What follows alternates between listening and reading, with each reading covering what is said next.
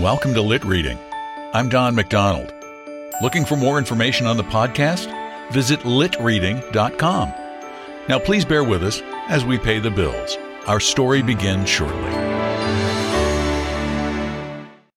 When you need mealtime inspiration, it's worth shopping Kroger, where you'll find over 30,000 mouth-watering choices that excite your inner foodie. And no matter what tasty choice you make, you'll enjoy our everyday low prices, plus extra ways to save, like digital coupons worth over $600 each week. You can also save up to $1 off per gallon at the pump with fuel points. More savings and more inspiring flavors make shopping Kroger worth it every time. Kroger, fresh for everyone. Fuel restrictions apply.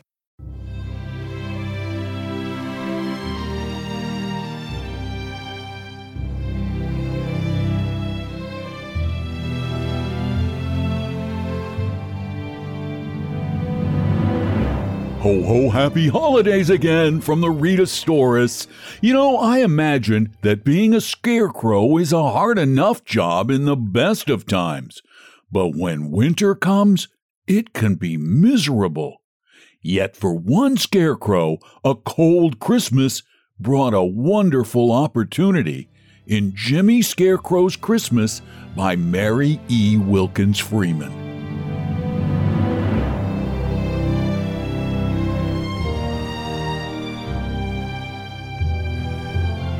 Jimmy Scarecrow led a sad life in winter. Jimmy's greatest grief was his lack of occupation. He liked to be useful, and in winter, he was absolutely of no use at all. He wondered how many such miserable winters he would have to endure. He was a young scarecrow, and this was his first one. He was strongly made, and although his wooden joints creaked a little when the wind blew, he did not grow in the least rickety. Every morning when the wintry sun peered like a hard yellow eye across the dry corn stubble, Jimmy felt sad. But at Christmas time, his heart nearly broke. On Christmas Eve, Santa Claus came in his sledge heaped high with presents, urging his team of reindeer across the field. He was on his way to the farmhouse where Betsy lived with her Aunt Hannah. Betsy was a very good little girl with very smooth yellow curls, and she had a great many presents. Santa Claus had a large wax doll baby for her on his arm tucked up against the fur collar of his coat. He was afraid to trust it in the pack lest it get broken.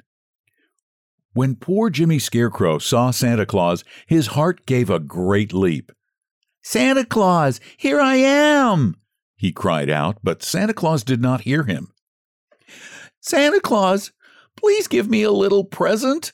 I was good all summer and kept the crows out of the corn," pleaded the poor scarecrow in his choking voice. But Santa Claus passed by with a merry halloo and a great clamor of bells. Then Jimmy Scarecrow stood in the corn stubble and shook with sobs until his joints creaked. "I am of no use in the world, and everybody has forgotten me," he moaned. But he was mistaken. The next morning, Betsy sat at the window holding her Christmas doll baby, and she looked out at Jimmy Scarecrow standing alone in the field amidst the corn stubble. "Aunt Hannah," said she. Aunt Hannah was making a crazy patchwork quilt, and she frowned hard at a triangular piece of red silk and a circular piece of pink, wondering how to fit them together. "Well," said she, "did Santa Claus bring the Scarecrow any Christmas present?" "No, of course he didn't." "Why not?" "Because he's a scarecrow. Don't ask silly questions." "I wouldn't like to be treated so if I was a scarecrow," said Betsy, but her Aunt Hannah did not hear her. She was busy cutting a triangular snip out of the round piece of pink silk so the piece of red silk could be feathers stitched into it. It was snowing hard out of doors, and the north wind blew. The scarecrow's poor old coat got whiter and whiter with snow. Sometimes he almost vanished in the thick white storm. Aunt Hannah worked until the middle of the afternoon on her crazy quilt. Then she got up and spread it out over the sofa with an air of pride. "There," said she, "that's done. And that makes the 8th. I've got one for every bed in the house, and I've given 4 away. I'd give this away if I knew anybody that wanted it." Aunt Hannah put on her hood and shawl and drew some blue yarn stockings on over her shoes and set out through the snow to carry a slice of plum pudding to her sister Susan, who lived down the road. Half an hour after Aunt Hannah had gone, Betsy put her little red plaid shawl over her head and ran across the field to Jimmy Scarecrow. She carried her new doll baby smuggled up under her shawl. "Wish you Merry Christmas," she said to Jimmy Scarecrow. "Wish you the same," said Jimmy, but his voice was choked with sobs and was also muffled, for his old hat had slipped down to his chin. Betsy looked pitifully at the old hat fringed with icicles like frozen tears, and the old snow-laden coat. "I brought you a Christmas present," said she, and with that she tucked her doll baby inside Jimmy Scarecrow's coat, sticking its tiny feet into a pocket. "Thank you," said Jimmy Scarecrow faintly. "You're welcome," said she. "Keep her under your overcoat so the snow won't wet her and she won't catch cold. She's delicate." "Yes, I will," said Jimmy Scarecrow, and he tried hard to bring one of his stiff, outstretched arms around to clasp the doll baby. "Don't you feel cold in that old summer coat?" asked Betsy. "If I had a little exercise, I should be warm," he replied, but he shivered, and the wind whistled through his rags. "You wait a minute," said Betsy, and was off across the field. Jimmy Scarecrow stood in the corn stubble with the doll baby under his coat and waited, and soon Betsy was back again with Aunt Hannah's crazy quilt trailing in the snow behind her. "Here," said she, "here's something to keep you warm," and she folded the crazy quilt around the Scarecrow and pinned it. "Aunt Hannah wants to give it away if anybody wants it," she explained. "She's got so many crazy quilts in the house now she doesn't even know what to do with them. Goodbye. Be sure you keep the doll baby covered up." And with that she ran across the field and left Jimmy Scarecrow alone with the crazy quilt and the doll baby. The bright flash of colors under Jimmy's hat brim dazzled his eyes, and he felt a little alarmed. "I hope this quilt is harmless if it is crazy," he said. But the quilt was warm, and he dismissed his fears. Soon the doll baby whimpered, and he creaked his joints a little, and that amused it, and he heard it cooing inside his coat. Jimmy Scarecrow had never felt so happy in his life as he did for an hour or so. But after that, the snow began to turn to rain, and the crazy quilt was soaked through and through. And not only that, but his coat and the poor doll baby. It cried pitifully for a while, and then it was still, and he was afraid it was dead. It grew very dark, and the rain fell in sheets. The snow melted, and Jimmy Scarecrow stood halfway up his old boots in water.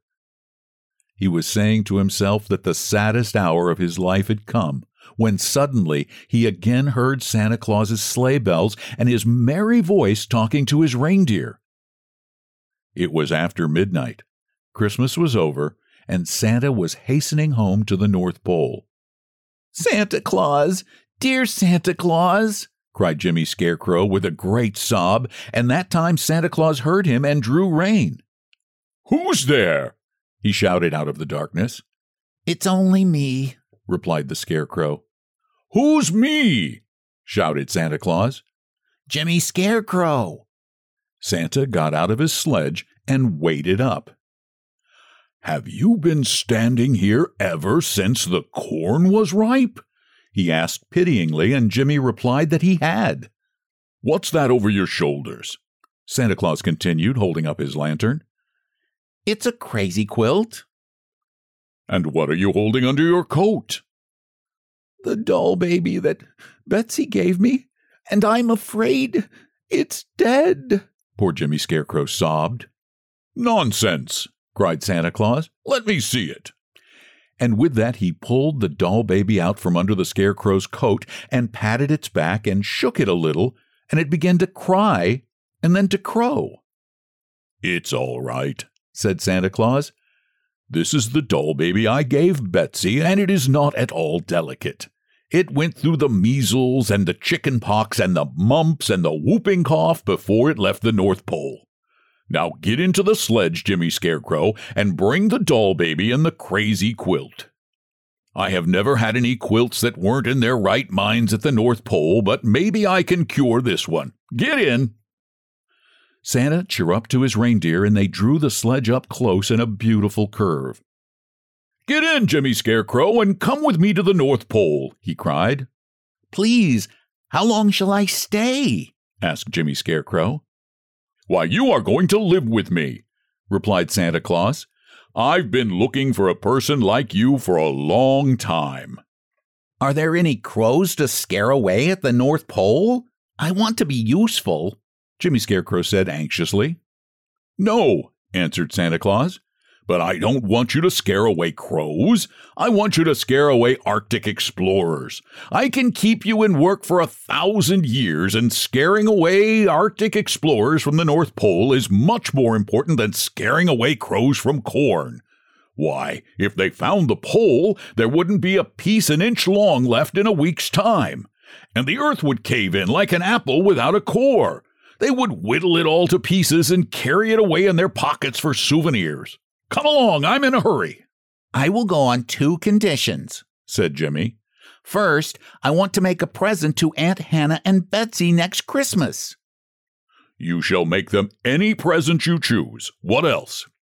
"I want some way provided to scare the crows out of the corn next summer while I'm away," said Jimmy. "That is easily managed," said Santa Claus. "Just wait a minute." Santa took his pen out of his pocket and went with his lantern close to one of the fence posts and wrote these words upon it. "Notice to crows. Whichever crow shall hereafter hop, fly, or flop into this field during the absence of Jimmy Scarecrow, and therefrom purloin, steal, or abstract corn, shall be instantly in a twinkling and a trice turned snow white and be ever a disgrace, a byword, and a reproach to his whole race. Per order of Santa Claus." "The corn will be safe now," said Santa Claus. "Get in." Jimmy got into the sledge, and they flew away over the fields out of sight with merry halloos and a great clamor of bells. The next morning there was much surprise at the farmhouse when Aunt Hannah and Betsy looked out of the window and the Scarecrow was not in the field holding out his stiff arms over the corn stubble. Betsy had told Aunt Hannah she had given away the crazy quilt and the doll baby, but had been scolded very little. "You must not give away anything of yours again without asking permission," said Aunt Hannah. "And you have no right to give anything of mine, even if you know I don't want it. Now both my pretty quilt and your beautiful doll baby are spoiled." That was all Aunt Hannah had said. She thought she would send John after the quilt and the doll baby next morning as soon as it was light. But Jimmy Scarecrow was gone, and the crazy quilt and the doll baby with him. John, the servant, searched everywhere, but not a trace of them could he find. "They must have blown away, Mum," he said to Aunt Hannah. "We shall have another Scarecrow next summer," said she. But the next summer there was no need of a scarecrow, for not a crow came past the fence post on which Santa Claus had written his notice to crows. The cornfield was never so beautiful, and not a single grain was stolen by a crow, and everybody wondered at it, for they could not read the crow language in which Santa had written. "It is a great mystery to me why the crows don't come into our cornfield when there is no scarecrow," said Aunt Hannah. But she had a still greater mystery to solve when Christmas came round again. Then she and Betsy had each a strange present. They found them in the sitting room on Christmas morning. Aunt Hannah's present was her old crazy quilt remodeled, with every piece cut square and true and matched exactly to its neighbor. "Why, it's my old crazy quilt, but it isn't crazy now," said Aunt Hannah, and her very spectacles seemed to glisten with amazement. Betsy's present was her doll baby of the Christmas before, but the doll was a year older. She had grown an inch and could walk and say "Mama" and "How do." She was changed a good deal, but Betsy knew her at once. "It's my doll baby," she cried, and snatched her up and kissed her. But neither Aunt Hannah nor Betsy ever knew that the quilt and the doll were Jimmy Scarecrow's Christmas presents to them.